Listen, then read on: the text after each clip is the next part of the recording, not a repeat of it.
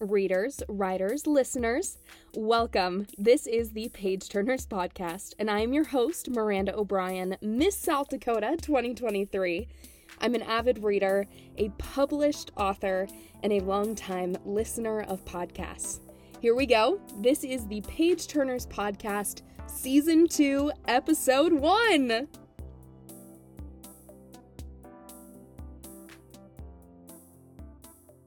Welcome back, everybody. Oh my goodness. I am just so pumped to be back for Season 2 of the Page Turners podcast. A little more than a year ago, I started this journey of creating this. And I could have never imagined that this is something I would actually do. And I say that a lot, having competed now for Miss South Dakota, going on to Miss America, publishing a book, starting a podcast. There's so many things that I really never thought I would do. And now I can't see myself having not done them. And I just feel so lucky to be in this space with you all and have you all listening to these conversations that we're having with authors and literacy advocates and just really incredible people, not only in, the South Dakota community, but across the United States. And Season 2 is going to be jam-packed. I have been working on doing discussions and interviews for the last few months because the life of Miss South Dakota is kind of a wild one. In the best way possible. I am always doing something, and so I really wanted to stockpile episodes and make sure that I had great content to share with you guys. And I'm just taking a second to reflect on who I've gotten to chat with and who you guys will get to hear from, because that's what's most important to me, is sharing these conversations for you to hear, for the world to be able to hear and expand your ideas of how we can increase literacy rates, how we can increase access and education and representation. And a little more than a year ago, I think it was, I want to say, probably July or August of last year, I did my very first interview with PC Cast, this author that I deeply look up to. And every conversation after that has just been awe-inspiring. I sit there and I get goosebumps just listening to people talk about their passion for reading, and I hope that that inspires someone. But I'll get off my soapbox. I'm just so excited. Season 1 had TikTok stars and New York Times bestselling authors and just more incredible people than I could have ever imagined. And Season 2 is just as jam-packed. So I think we just need to dive right in. Today's episode, I really wanted to start the season with this person because not only are they an author, they're also a movie producer. They're from South Dakota, small town South Dakota, just like I am. And I thought their story was really incredible. And then we had this conversation a couple months ago now, listening back to it so that I could edit it for you guys and make sure that it was crisp and clear and great and all of the things on the behind the scenes end. I still just sat there in awe of the conversation that I was able to have with this person. So without further ado, let's go ahead and get into it. This is Season 2, Episode 1, and today's guest kicking things off is Sean Covel. Here we go. Sean, thank you so much for joining us here on the Page Turners podcast. I don't want to give anything away about who you are or what you've done with your life. I want you to do that. So tell us a little bit about yourself.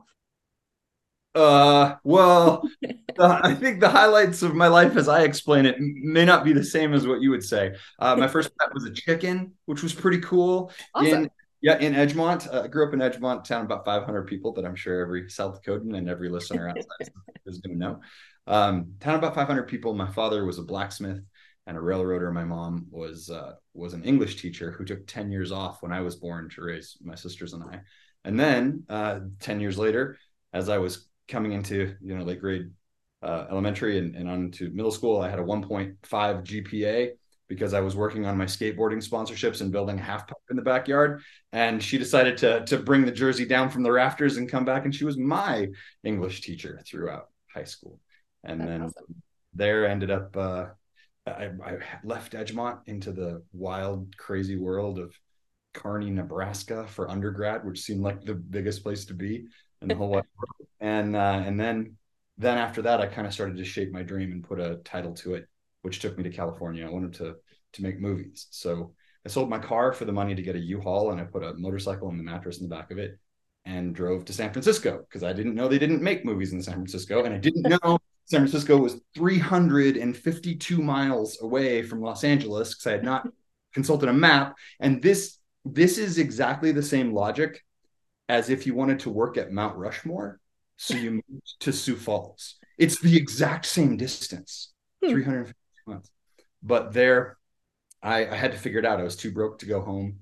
I was living in that U-Haul for 2 weeks while I was looking for a single room to rent. When I finally found a room, I had a roommate in my closet who was going to film school. Yeah, so he would open the closet door. He had a platform in there, and then have to like climb over Oh my me gosh. class. Yeah, and it was very difficult, but absolutely transformative experience. I built a consulting company in tech and put a title to my dream of making movies, and moved down to Los Angeles, where I attended the University of Southern California to get my master's in the Peter Stark producing program, and then began to tell stories as a job after that. I guess that's my story, but the most important part's the chicken. I love that you opened with the chicken. I think that was kind of an instrumental piece of the story. You can train them to sit on your shoulder like a parrot, but you cannot train them to not crap on. Be advised. Fair enough. With my job, well, my not my job now. So that's kind of one of the things with this podcast is I started it as a local title holder for the Miss America organization. So, I would say that my day job was working in TV news. And then my second day job was competing and kind of doing my community service initiative and everything with literacy. So now my actual day job is being Miss South Dakota, which is a little different. But before, when I was in news, we did what we would call Six on the Road, a live show that we would do. And we were in, I think it was Hermosa, South Dakota for their county fair. And I was holding a chicken live on TV, and it crapped all over me. And of course, my co-anchor, Jack Cottle, had to comment every 5 seconds until the end of the show, that chicken crapped on you. I love Jack Cottle. He's an institution. He really it's is. hard to be on your podcast, and it's cool to talk to you. I am starstruck because I watch you, and so now here we are. It's a mutual starstruckness, if you will. That's just because I'm orange, and therefore there's a feeling of excitement. I predict the red. Well, we're here to just chat, which I love, but I also want to dive a little bit more into your career, specifically, a movie that people love and know. And actually, I was doing some research before this, and I want you to tell everybody what you're probably most well known for. But there's another movie that I want to bring up. You did The 12 Dogs of Christmas. Yes, I did. Love that movie. You know the 12 Dogs of Christmas? Yeah.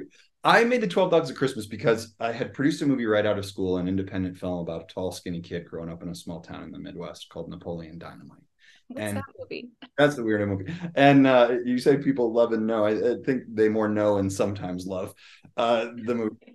But after I made it, we had this amazing experience at Sundance. It was a dream experience. We hadn't shown the movie to anyone. We were hoping that a studio would come get it, and nobody knew who we were. And we were on total lockdown. And like Jared Hess, the director, was dry heaving in the bathroom through the whole first screening. He was so nervous. And at the end of it, there was a standing ovation. And then 9 more screenings were set up, and we sold the movie to Fox Searchlight and MTV Films, and it kind of had its life. But I brought it back to Hot Springs to show it to my friends and my teachers and have like the Hail the Conquering Hero return party. I wanted to be properly celebrated for this genius that I was only a small part of. And it was 100% different than the Sundance screening. Like nobody laughed, and they were just like, what is this?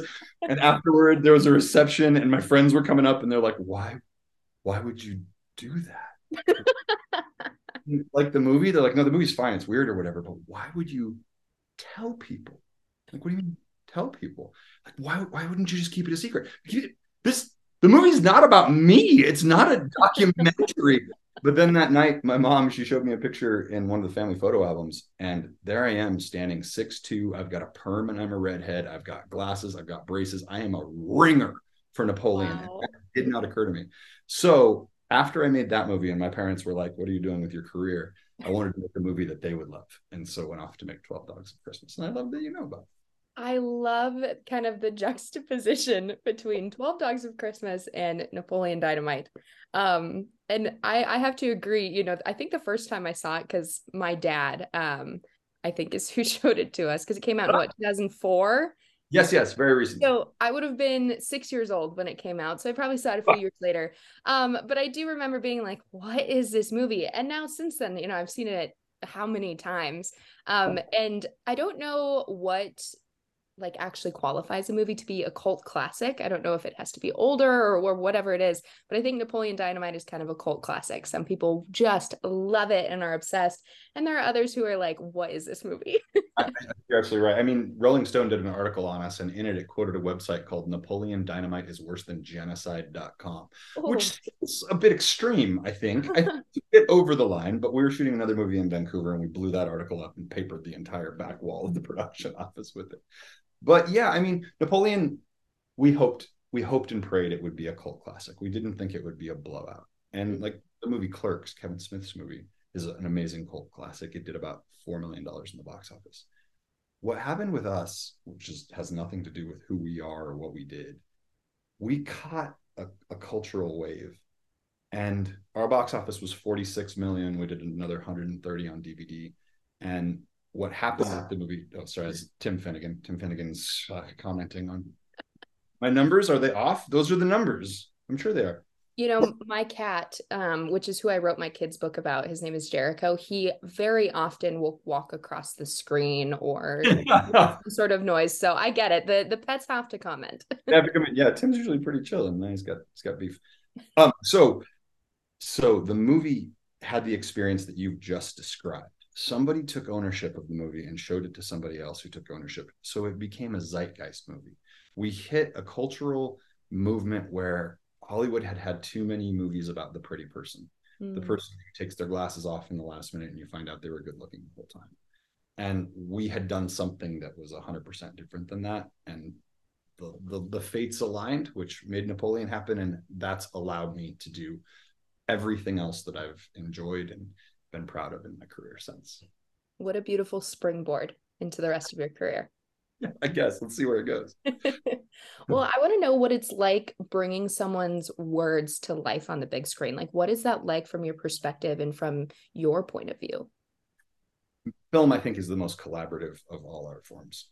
You have to bring in so many different disciplines and so many people who are so much better than you at every single one, and that's incredibly humbling, especially when you come in with the producer role. Like the job of the producer is to be the boss. We are the first to turn the lights on in the production office. We find the money, we shape the screenplay, hire director, actors, we manage the production, get all the resources for it. We supervise the edit. We then put it out in the studio and we cut checks, hopefully, if the movie's profitable. So I haven't turned the lights off on Napoleon yet. And it's been years. And at every stage, you say, okay, I have this faith in this script that this writer wrote words in that are more interesting than the ones I would have written. I have faith in this director, who is also the writer, who has a vision for this that I can't see second by second. I need a composer. The creative edict for the score in Napoleon, Jared said to our composer, John Swihart, who did one of my student films at USC, he said, all right, this is like a battle of the bands with Burt Bacharach and a church organ. And he's just going for it. And John's like, I'm on. And I never would have thought that. So when you see a script, it's a blueprint. And the words are an important part of it. But just as important are all of the blocks of direction above it that are telling me what the locations are, what the animals are, all that stuff. And then the language of the character itself. Then you hand that to the cast and you hope they elevate it. And often they do. When you start going into books, especially the books that I've written, that flips almost 100%, where the words are carrying the character and the words are carrying the structure of the scene. I work with illustrators because I can't draw a line with a ruler. And it's so fun for me to kick those words over to an illustrator who can knock them up a notch. That's, yeah, very fulfilling. And I will say that I've made 10 movies, one of which people have heard of. That one, some people like. And it's been wonderful to run into people who are like, I saw that movie, or I saw 12 Dogs of Christmas, or stuff like that, or I see it on TV, and I'm like, oh, or like Napoleon stuff appears in yard sales around the world, like this lunchbox and stuff like that. That's super cool. But the first time I got this copy of Porter the Hoarder, and I had a physical book in my hand. Admittedly, there were 8 pallets of them coming in, but just this one. And now we've got 7 books, 7 titles in that series. Each time it's the same fulfillment of saying, this is a physical thing. And I've done Muffle Your Snuffle and Marlon McDougall's Magical Night. And I just finished the Super Ultra Mega Special Super Special Guest and got illustrations back on that one, which is a choose your own adventure I'm really excited about. Oh, love those kinds of books. Yeah. I'm not smart enough to write them, so I hope it's good. They're difficult. They're great. But the same level of fulfillment, which to me is greater than the highest level of fulfillment from making a movie. I will agree. I don't have my children's book out just yet. And maybe by the time this is posted, it will be. We'll insert something if it is. Okay, guys, popping in really quickly because, yes, Jericho the Journalism Kitty is officially published. It is on Amazon. You guys can check it out. I talked about it in the season 2 preview. I will also link it here again in the show notes because, again, I did this interview with Sean a couple of months ago before I had gotten the book published. So I thought I'd insert a little thing as I said I would when I did the interview. So here you go. Here's the insert. But I did get a physical copy of it, kind of going through getting that printed and making sure all the specs were right. And yeah, there's nothing quite like having that in your hands. And I love that you kind of transition from the movie aspect into, being now an author or a writer, which actually is kind of the perfect segue because we were chatting earlier about like, what is an author? Because you said you don't really consider yourself to be. So talk with me more about that. I think that's so interesting. And I'm going to go stop my cat from trying to get into the cupboard. So oh no, he's done now. He sits among my potatoes. I don't know why, but I love everything about Jericho, and I can't wait to see the book about him and the potatoes. It's going to be amazing. It's called Jericho the Journalism Kitty to teach kids and the adults that will read with them about journalism. But I'm going to have to fit the potatoes in there somewhere because people think that is the craziest thing. That's the only reason they think that, is because it is in fact the craziest thing. I can think of nothing that would be less interesting to a cat than a potato.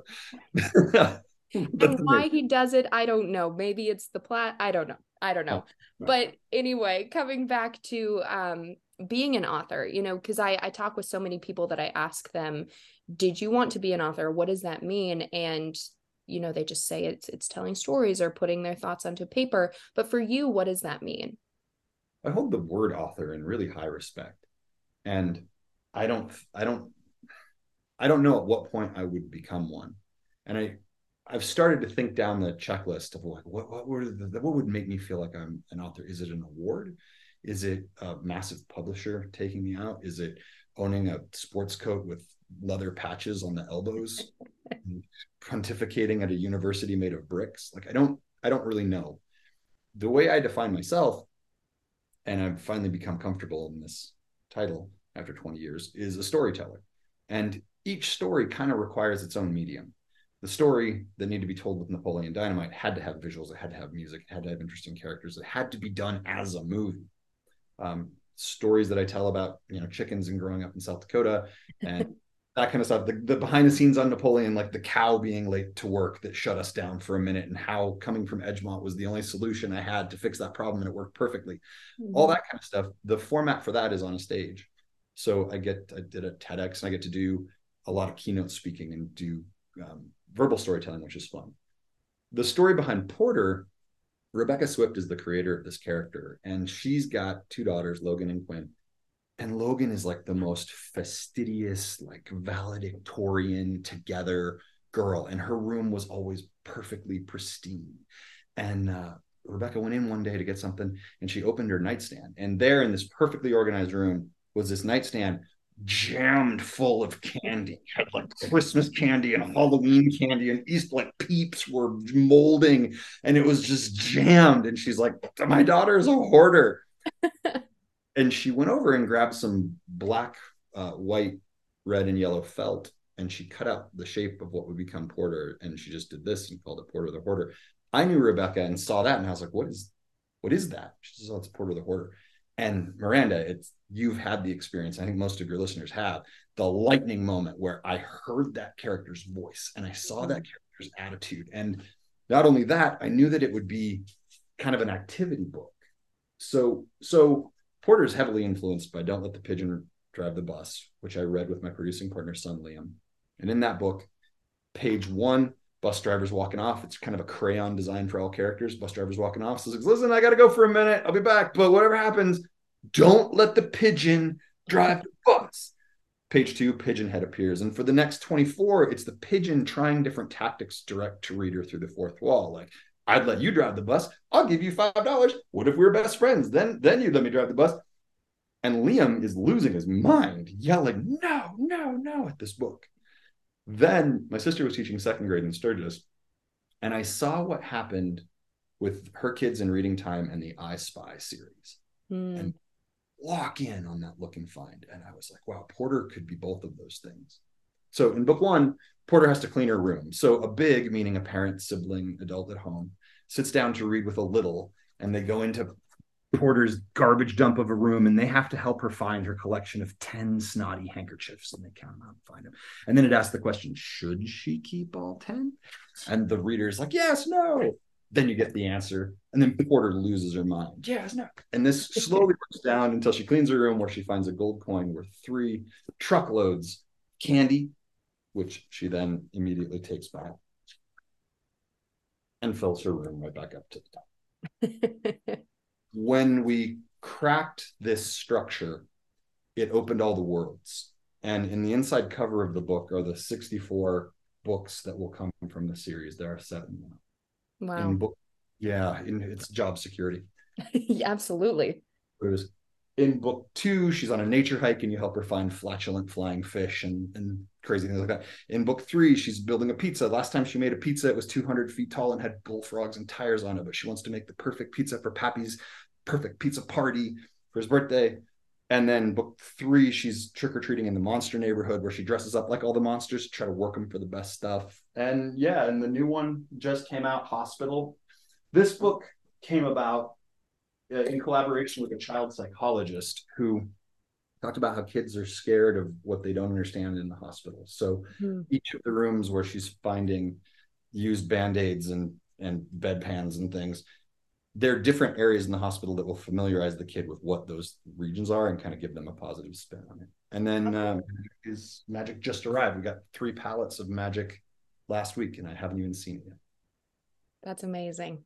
Pallets of books. That just sounds like something that I think I would cry over. It's a lot. It's a lot. I've learned, well, I guess this is possibly a segue to the story of creating Napoleon Dynamite.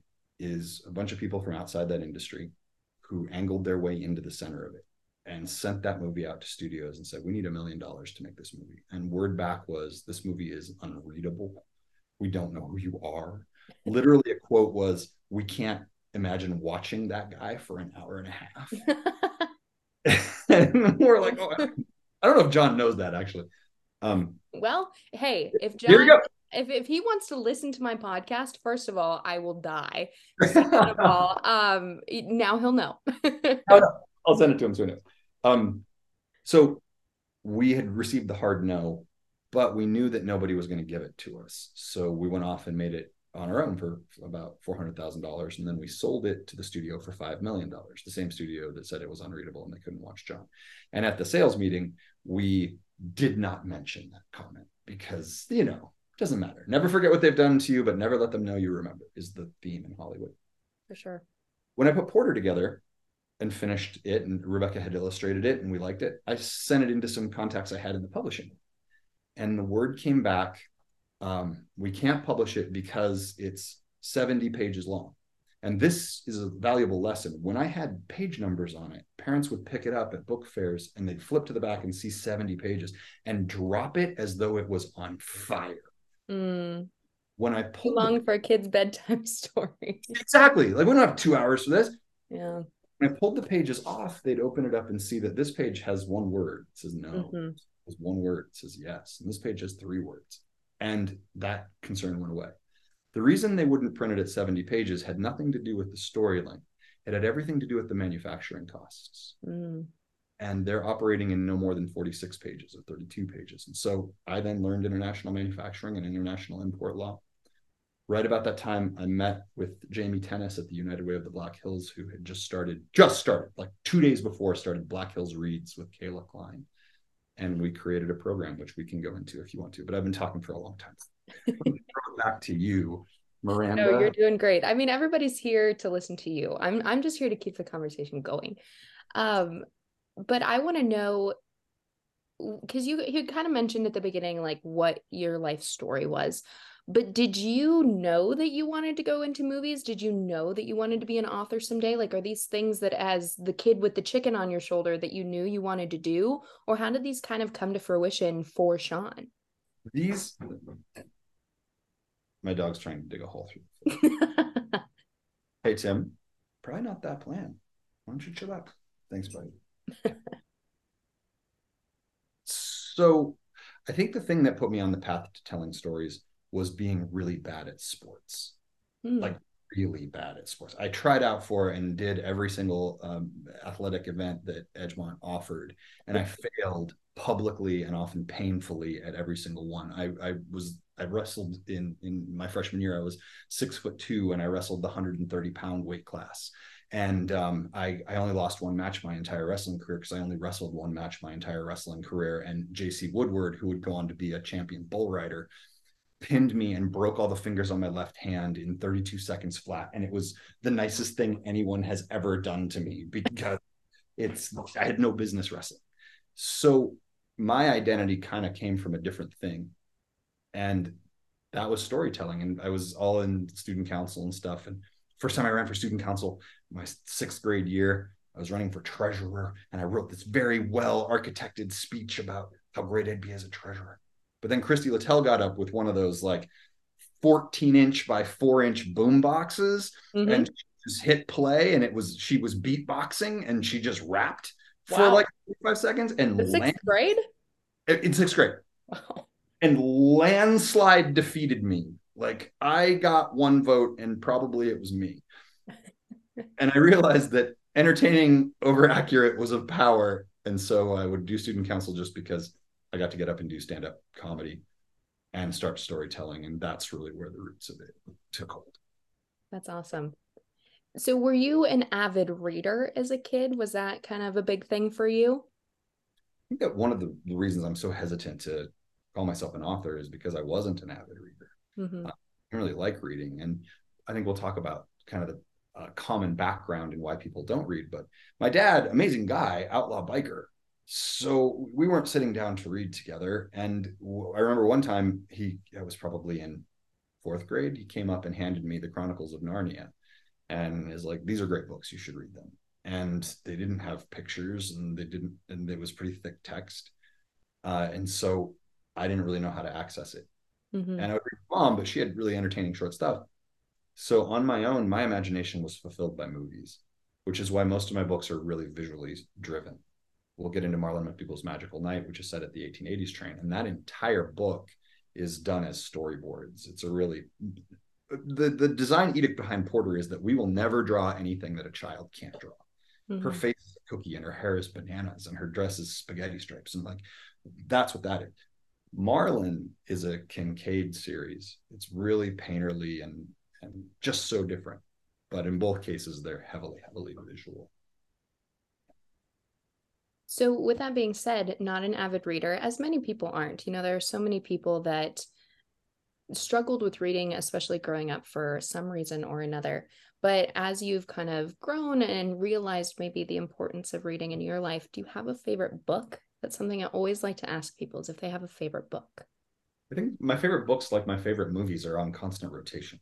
And right now, I'm really just reread All My Friends Are Dead, which is a really great short children's book. I love it, and it's hilarious. And Mo Willems is my favorite author. I reread his Goldilocks and the Three Dinosaurs. I don't know if you're familiar with it. Haven't heard of that one, but hey, I loved dinosaurs as a kid, so I probably would have been into it.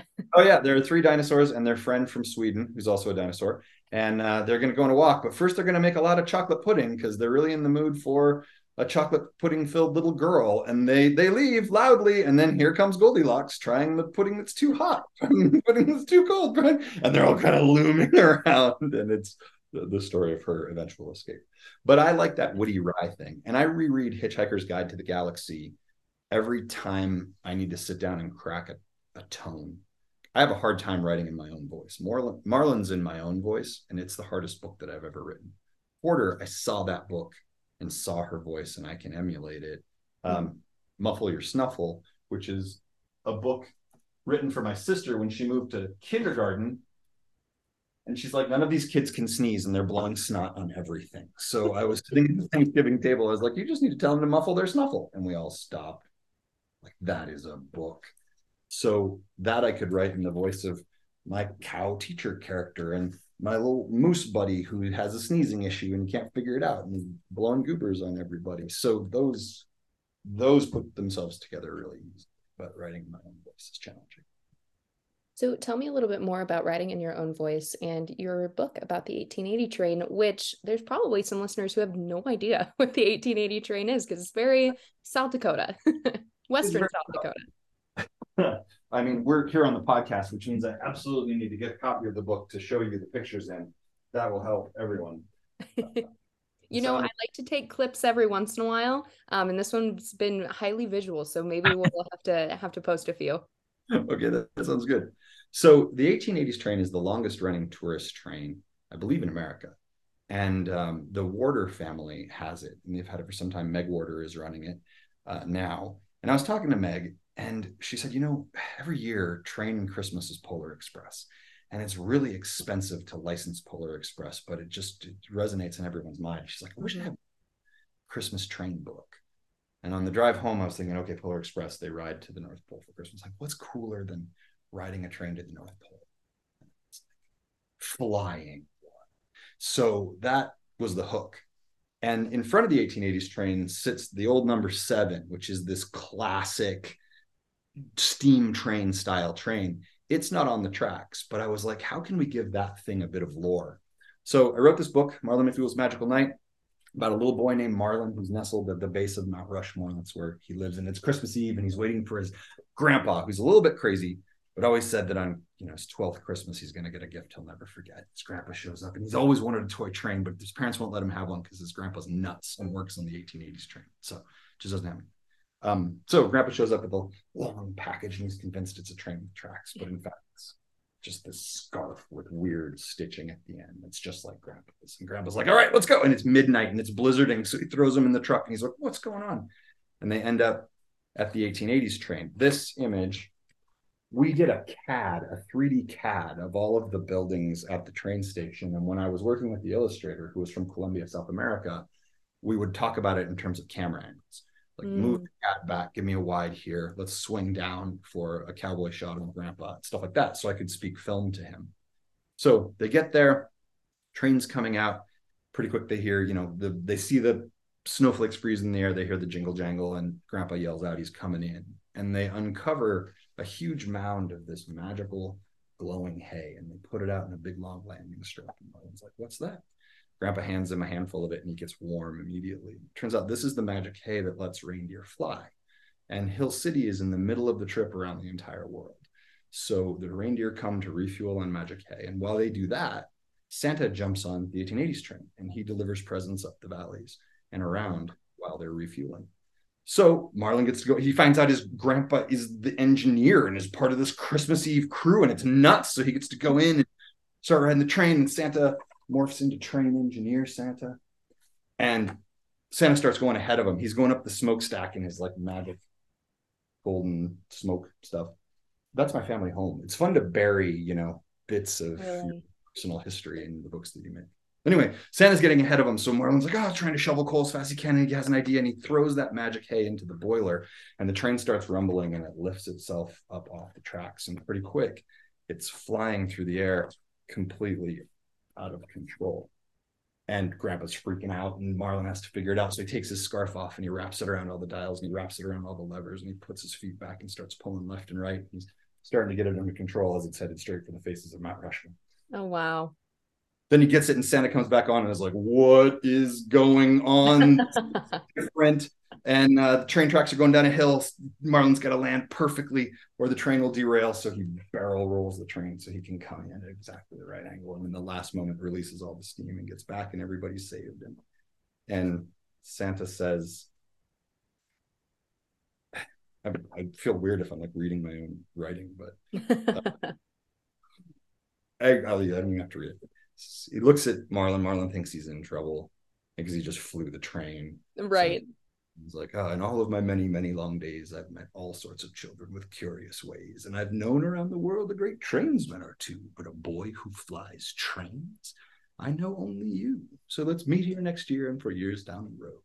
Like your grandpa before, you're our secret, you'll hope. And he's brought in to the Christmas Eve crew, and now he's the boy who flies trains. And throughout the story, different things are offered to him, and he always backs off. He's like, I don't know if I can do that. I'm just a kid. I'm just a kid. I'm just a kid. And everybody responds like, Grandpa's like, I'd be a crazy old man in a rickety old truck if that's all I wanted to be, but I choose to be something more. Mm. When Santa invites him in, he's like, I can't do that. He's like, I'd just be an old man with a big white beard if that's all I chose to be, but I choose to be something more. So in the end, he becomes the boy who flies trains. He chooses to be something more. I love that. Choosing to be something more. I think that's a beautiful message, and kind of a beautiful message for anybody who might be listening to, who's maybe trying to become an author or find their passion for reading or whatever it may be. I love that. I think that's a really powerful message. And I think that moves right into us talking maybe a little bit more big picture about kind of literacy statistics. So as I mentioned to you, the three main pillars of my initiative that I started while competing with Miss America are access, education, and representation. And you, with Porter the Hoarder, started the Porter Project. So I'd love to know a little bit more about that and kind of how that fits into, literacy and helping increase literacy rates. Sure. So I had a project that I created in Rapid City called the 12 Days of Pizza. And it's a food security project based on the 12 Dogs of Christmas, based on 12 Days of Christmas. And I found out about a group of 25 students at Robbinsdale, talked to the teacher the day before Christmas break, like, are your kids excited for break? And she paused, which I thought was strange. And she said, actually, no, half of them are terrified, because half of that 25-person class depended on the school for lunch, for breakfast. I learned about the backpack programs and the summer programs and all these amazing things that schools do for food security. But the 12 days of Christmas break were the only days of the year that the school was completely shut down. Mm-hmm. They didn't know where they would get consistent meals. So within 24 hours, Pizza Ranch partnered with Black Hills Community Bank as this like local thing to provide 12 families, 12 consistent meals over the Christmas break. That then scaled, and now we do about 50,000 meals nationally. But anyway, I was on your excellent news station promoting that, and I met with Jamie Tennis, who was there talking about the United Way and what they do. I didn't really understand what they were about. We went off to have lunch, and she was teaching me what the United Way even is. I thought it was like the Red Cross, where people in United Way t-shirts show up at a devastated site and help everybody. And she's like, no, we're a fund, and we identify needs in the community and we serve those needs. But there are some national initiatives. They had just changed to focus on early childhood wellness. They had three pillars of wellness. One was physical health. The next was reading level. Mm-hmm. So she taught me that only 32% of elementary school students in the United States can read at grade level proficiency, And she taught me that kids learn to read in kindergarten, first, second, but they have to read to learn in order to do third, fourth, and beyond. And if you haven't mastered reading by second grade, the fall off is so devastating that it's possible to correlate prison capacity planning with third grade reading levels. Mm-hmm. And that was a jaw dropper. I had no idea. And then the third pillar of their wellness initiative was family engagement.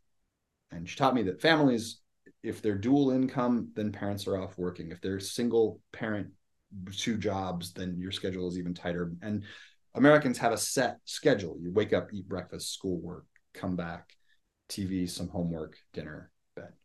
And she said there wasn't a time that people weren't on screens and coming together. That was fading out of culture, and it was having a massive impact on kids. Well, I had just written Porter, and I was like, well, Porter could help that. And we researched what the 4 impediments are to reading at home. I thought the first would be cost. Like the 12 Days of Pizza, the reason these kids aren't getting food is because there's a money problem. Mm-hmm. I thought it would be cost. These are expensive, like $17. But actually, the number one thing that gets in the way of reading at home is time. The number two thing is access to books that kids are excited to read. So many are offered by schools, but if it's not Marvel or Disney and it doesn't have a brand identity, hard to get excited about that. Right. Number three is a parent knowing how to read with their child. If they weren't read to, they don't really have the skill to pass that on. And the fourth thing is cost. Books are expensive. So we sat down and we're like, all right, let's hit it. How do we do time? Well, Porter reads in under 10 minutes, about 7. Now, the secret to Porter is that it invites rereading and rereading. So it can expand into whatever time you have. But when a parent sits down to read it, they don't do the, like you said, this can't be a bedtime book. It's 70 pages long. It knocks through in 10 minutes. So great. We had time figured out. Access to books that kids were excited to read.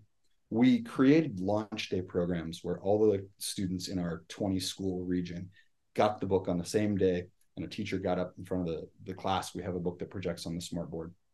He or she gathers the group right in front of the board, and one student at a time gets up to point out the hidden objects. But the other kids behind, it's not a raise your hand and wait to be called on. They go nuts, and they're yelling at where the stuff is, and the first student's pointing it out, and they go through, should you keep it? Should you get rid of it? And at the end, teacher says, did you enjoy Porter? And fortunately, they say yes.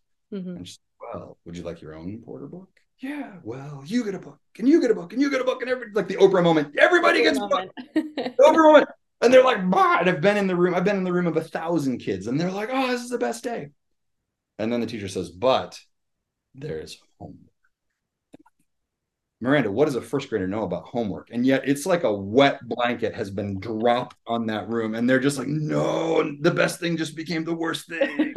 Yeah. And she says, but it's not homework for you. It's homework for your parents. And I'm sure they love that.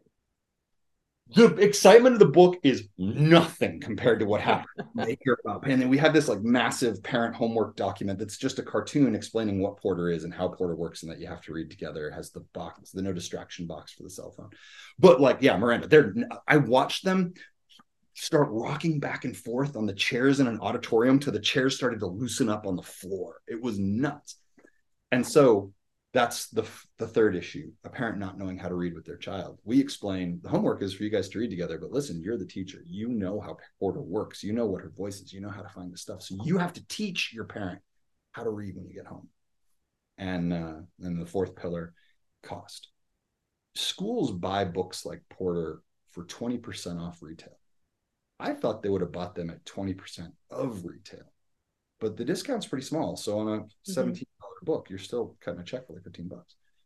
So I built a publishing company, and I self-manufacture these books, and I can bring them in at a really small cost. And our partnership with Black Hills Reads, they would pick up the tab. So these books could be offered to students for free.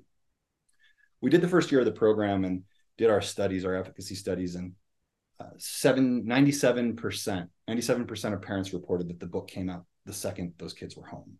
83% reported a repeat reading of the book. The cycle would be read it again, try to read it a third time, parent hides the book to have dinner. And I knew that was going to happen, but what I didn't know was going to happened after dinner. And that was the students started to read it to the parents, and they're getting words wrong, but they're hitting sight words that weren't there before, and they're taking initiative. So that was causing engagement, and it was causing interest in reading. And then about 62%, I think, maybe a little bit less, of those who reported repeat readings reported that other family members joined the reading. And of those, half were people who had never joined in on group reading before ever. That's the teenager over on the phone that's like, what are you guys doing? Mm-hmm. And starts to read as well. So we had found a crack in the schedule, and we put a thing in there that caused repeat reading. And that became a machine that teachers could use to send other books home in. And now there was a bit of a habit. And we were able to address those 4 pillars. We expanded from the 20 schools here in the Black Hills across the state. We teamed with the South Dakota Statewide Family Engagement Center as a new initiative, and we were kind of their calling card. Like, you haven't heard of us, but we're going to give your kids free books. And then for 4 years, every first grade student in the state of South Dakota receives a Porter book. It's now expanding to North Dakota, Montana, Utah. I just hired 3 outreach specialists it's been reactive. People have been calling us for them. Now we're going to proactively go out. And now the Family Engagement Center has changed its initiative from engagement in the home to causing parents to actively, supportively, positively call the school and say, how can I help? So I wrote a book called The Super Ultra Mega Special, Super Special Guest, starring Tim Finnegan. And that's a choose your own adventure that will teach parents how they can offer help if they don't have money, if they don't have time, whatever they don't have. And yeah, help the SDSFEC build its amazing initiative that they're kicking butt on. I love that somebody presented you with this problem, this problem of lack of literacy and this issue that we're seeing. And you were like, okay, let's fix that. Because I think a lot of people hear that and it can feel overwhelming. What do I do? How do I change that? How do I make sure that reading is important? Because for some people, that just makes sense. Of course, reading is important. But for others, it's not, especially if that wasn't kind of a core or a fundamental thing for you. So I love that you guys were, or that you were presented with it. And you said, how do we fix this? How do we change this? What can we do, especially with our book in general? I think that was, I think that's hugely impactful. And it clearly is. I mean, it's expanding to other states. That's great. But I think that, yeah, I'm really glad that you pointed that out. I lived in Los Angeles for 15 years, and there are so many problems. I mean, homelessness is insane. And it's so big, just like you said, it's so big that it's overwhelming. I couldn't figure out how to make a dent. And I knew that there were lots of foundations that were trying, but I couldn't wrap my head around it. Mm-hmm. So pizza was, there are 12 kids, let's help them. This project was, these are Black Hills schools, and here's the problem, let's help them. It just happened to be built in a way that was scalable. And that's been really the great and exciting success. And also, I think the fact that I wasn't excited about reading growing up was helpful in that I want to make sure there's no education patina about our materials. Not to knock education, but I remember getting the worksheets that were recycled newspaper print, or the book that's recycled newspaper print. And it's, you just have this feeling of, oh, and Porter, everything about Porter is high quality and colorful. And in fact, a call that comes into schools frequently on the day of the release are parents calling to say, listen, my kids stole a book. That's theirs. They get that for free. That's about, are you sure? Like, this isn't the kind of book that's free that comes home to us. This is something different. Mm-hmm. Porter is soft cover, and that was conscious. I thought we'd do it as a hardcover to make it feel like even more quality, but I learned that backpack friendly is what it's all about. And those backpacks are small, so it bends and fits, and it can be cleaned with Windex and Clorox wipes, and it's meant to be beaten up and tossed around. Meant to be used, meant to be read. And I love that you used your perspective, because, and there's nothing wrong with this, of course. I was an avid reader growing up, and now I hope to become an author, a storyteller. And for so many authors, they were avid readers, but I like that you used your perspective of, I wasn't. So how can I help kind of change that? I just think that's a beautiful thing. And as I mentioned, my focus is access, education, and representation. And you already, touched on access and education pieces, but I kind of want to dive into representation, if that's all right with you. Yeah. Talk about, what do you think is the importance of having representation in kind of media as a whole? For me, I'm talking literacy, but you also work with all kinds of forms of media. So what is the importance of having that representation? It's a big question. It is. And these are all big topics and big ideas, but I loved how you took the time to really think through what you were being presented with, in terms of literacy in our area. So it's a big question. It's a big topic, but important question. And I always preface this question by saying, look at me. I'm a 6.5 foot tall white guy. And I teach at the University of Southern California School of Cinematic Arts now, the place that I went to school. And I teach independent filmmaking, which is really a way that if you haven't made a movie before, you can get your voice out there. And the first thing I say is I get up in front of this group, which over the last dozen years that I've taught there has changed in profile dramatically. And we have students of all background and color and culture and sexual orientation and gender identity. And all of it is there in my 24 students. And the first speech I give is, hi, I'm going to teach you about independent film. I'm not going to teach you the history of independent film. I'm not going to teach you what independent films are good or bad. I'm not going to teach you the quality of an independent film, because I believe in diversity, equity, and inclusion. And I recognize that I see the world as a tall white guy from a town in South Dakota. I'm going to teach you how to put your voice out. I'm going to teach you how to moxie through and make whatever the heck you're going to make, because I'm not going to be the arbiter of what is good and bad. When I came into books, we ran into some interesting stuff.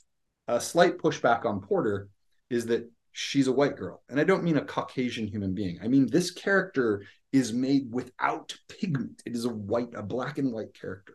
Mm-hmm. And so that put her in a category. And I was very proud that she was female as a female lead. When I came into Muffle Your Snuffle and thought about issues of diversity, equity, and inclusion, I did two things. First off, the main characters are not human.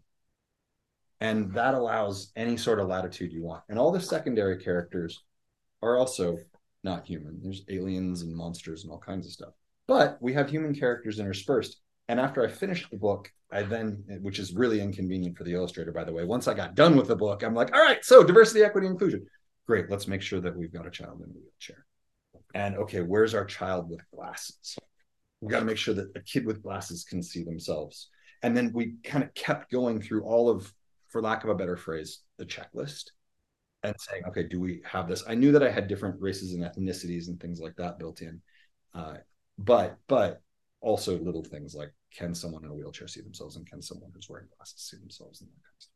And the character itself, the cow character, the teacher character, who's so happy, good luck figuring out a gender on that character, because I don't know, and I designed it, you know? So it isn't even part of the conversation because it's a non-issue. And we were coming into a situation where masks were everywhere and people were getting mad about it. So figuring out how to navigate the politics of that by just subtly putting it over there, and if you want to see it, you see it, and if you don't see it, you don't see it, but it's there, took away the political charge. That's how I've dealt with diversity, equity, inclusion. And now I'm doing it on super, ultra, mega special, super special guest. And the way I've dealt with it is brilliant. Well, very excited to see what that looks like. But I appreciate you diving into that and talking specifically about diversity, equity, and inclusion, because they're important, and they're important things for, especially you and I to think about, especially as authors. But for everybody who's listening, knowing that when you pick up a book, that's something to be conscious of, picking up books that have representation so that you experience different people and different cultures and different ideas, but also so that a child who is reading this book can see themselves represented, so that every child can have that and know that they can share their story someday in whatever way they choose. Representation, I think, may be that, and education and access. I mean, they're my three pillars for a reason, but in order to have those, I think you have to have the representation piece. They all intertwine, but all very important. I completely agree. And as you work up the process of getting your book published, what it feels like is you are being judged and your material is being judged, and it's a thumbs up, thumbs down on whether or not you or your material are good enough. But when you get inside media and start making movies and working with studios and stuff, what you quickly realize is that that's not what's happening at all. What's happening is fear. It's fear of spending a lot of money. And CYA, it's an edict in the finance industry that has grown in film. Like, you can make the movie about Slinky and the Slinky movie can fail and you won't get fired because you can say, it's Slinky. Everybody knows Slinky. Everybody will go see a Slinky movie. But if you make The Unbearable Lightness of Being and it's this interesting character-driven thing and it doesn't work, well, you stretched your neck for an original concept. And that's happening in the publishing world too. Like I said, the reason they shut down Porter was not because of the content of the book. It was because of the finances involved in the link. And had Porter been about Iron Man and Black Widow, that wouldn't have been a problem. So you kind of find the different angle to go into it. I would like to tell you about the super, ultra, mega special, super special guest book.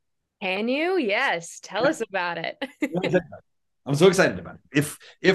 If you have a first grader, dear listeners, or will in the next 4 years, or are a first grader, potentially. Or are a first grader, cease and desist this podcast. Thank you for your time here. We've enjoyed speaking with you today. The book is going to go to every first grader in South Dakota every year for the next 4 years, and perhaps beyond, but definitely the next 4. So here's what's up. The Statewide Family Engagement Center said, we run into this problem where parents are only calling schools when they're mad about stuff. And often parents aren't engaging with schools because they've kind of had a negative experience in going to school there. And so they don't really know what to do or how to do it. And so, in fact, the whole conversation we were having was about how we were going to wind up Porter. which I'm now migrating to a different foundation. Mm-hmm. And as I heard their problems, I was like, what if I wrote you a new book that did that? Because Porter, you mentioned that, I wasn't an avid reader. How do I make it exciting? To me, Porter's a game that happens to be a book. Mm-hmm. Book that happens to be a game. So I was like, how can we gamify this? And how can we still speak to that same excited group of first graders and let that flourish in the family? So Morgan Von Hayden, who's a director at SDSFEC, was like, yeah, we should make it a choose your own adventure. And the second she said it, I knew two things. One, I didn't know how to do that. And two, she was absolutely right. And so I called my producing partner, Doc Wyatt, who he did some animated series for Netflix that are choose your own adventure animated series that are coming out. And I was like, how did you card this? How did you take a story point? And I read a whole bunch of choose your own adventures. What I quickly found was choose your own adventures terminate. If you choose this and your character goes this way, they die. Mm-hmm. So you don't have to come back into the story. And I was like, that's weak. That's some weak stuff. We need to figure out fractals. And Doc had to go through all these choose your own adventures that not only came back into the story for that episode, but then fit a bigger episode series arc, and then had to choose your own adventure in the next episode that came back to the series arc. And so how'd you do that? So I wrote Super Ultra Mega Special Super Special Guest. It opens up on a school. There's a text bubble above it, and the text bubble says, "What? Coming here? You're kidding." And then we cut into the school. It's principal's office, and Principal Finnegan, Tim Finnegan, my dog, is there. He's on the phone. And he's like, we've never had a special guest that special. We have to have a super special party for a super special guest. And he puts the word out into all the classrooms. And the teachers are, Octopus is teaching in the underwater classroom, and Alien is teaching in the science classroom, and human gym teachers in the gym classroom. And Tim is on all the screens and over the loudspeakers. He's like, attention, everybody. We have a super special guest coming, and we have to throw the super specialist party, and we're going to need so much help. Put the word out. And then we go into the homes of all the different characters. So the Crab family gets a note saying, whoa, I wonder who this guest is going to be. They're so super special. The school's asking us to bake treats. I don't know if baking underwater is the best plan. And then to bake underwater, choose A. To offer something else, choose B. So A, you're underwater and like dough is floating and there's a whirlpool and it's just catastrophe. And then that brings you back to try again. And if you go to B, they're like, oh, we're not so great at baking, but do you need help cutting out letters for banners or whatever? And you choose that. And they're like, or the Porcupine family, can you help us blow up balloons? It's like, we don't know if that's the best plan. Or the Elephant family, can you bring cups and plates and stuff? And I'm like, well, money's a little tight right now, but we could try to make some out of mud, or we could suggest something else. You make them out of mud in this country, or something else. Well, do you need help blowing up balloons? Yeah, elephants are great at blowing up balloons. Halfway through, Tim gets another phone call. I'm sorry, Principal Finnegan gets another phone call. And he's like, very important. He's like, that guest is even more special than the first guest. That is a super ultra mega special guest. This has to be a super ultra mega special party. Goes back out, and we go through and finally get everybody on deck to get all the stuff together. And the page before the end is all the different characters and students. The giraffe is looking out the window like, they're here. And everyone's like, do you want to meet the super ultra mega special guests? And you flip it to meet the super ultra mega special super special guests. And on the back cover are two physical mirrors that have been built into the back of the book, a big mirror and a little mirror. And the readers, regardless of their gender, background, color, race, whatever, socioeconomic scale, they are the super ultra mega special guests.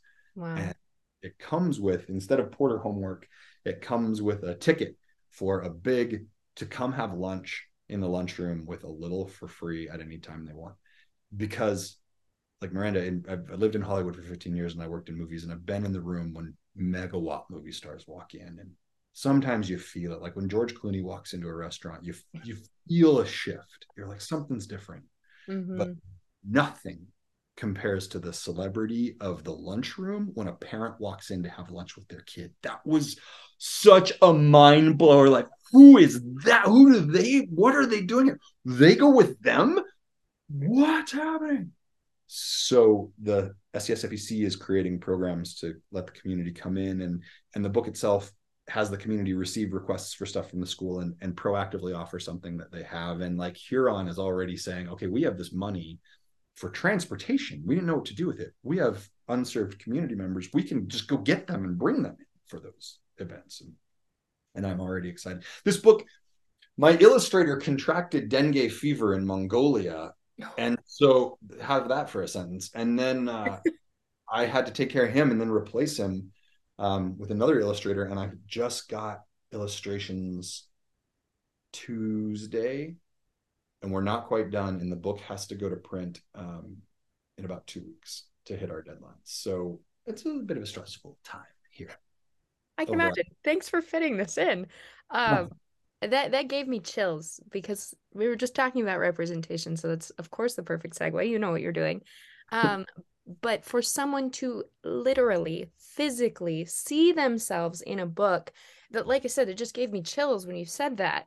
Because I was like, I think I know where this is going, but I didn't know that that's where it was going. That you would physically see yourself in the book. I love that so much. And can I be a first grader? I want a copy.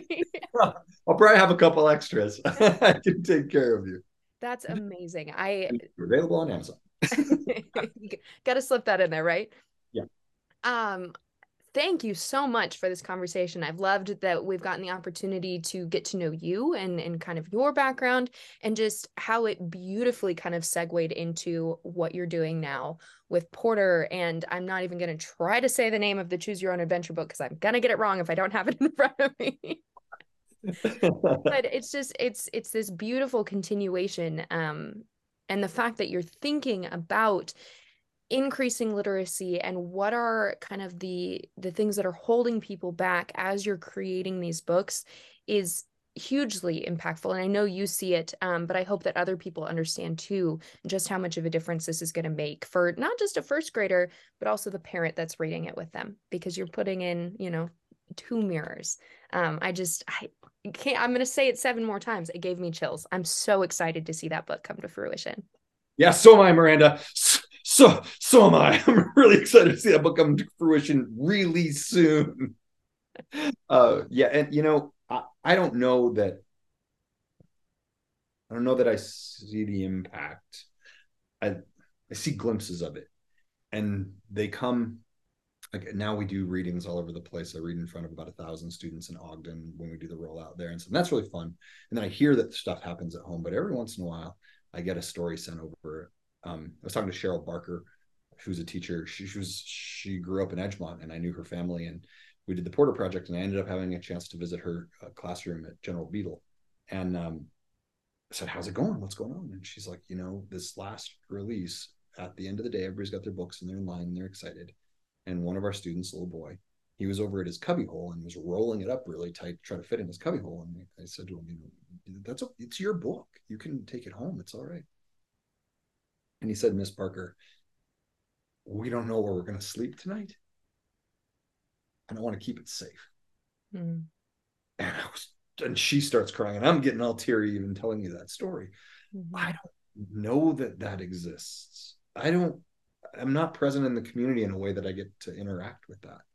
So to know that maybe it's going to hit a couple places that I'll never see and never know about, that's a powerful idea. Yeah. I don't know that there's anything else that I have to ask. Is there anything that you think we might have missed that would be important for people to hear? I mean, I'm sure that we could go on and on and on, but yeah.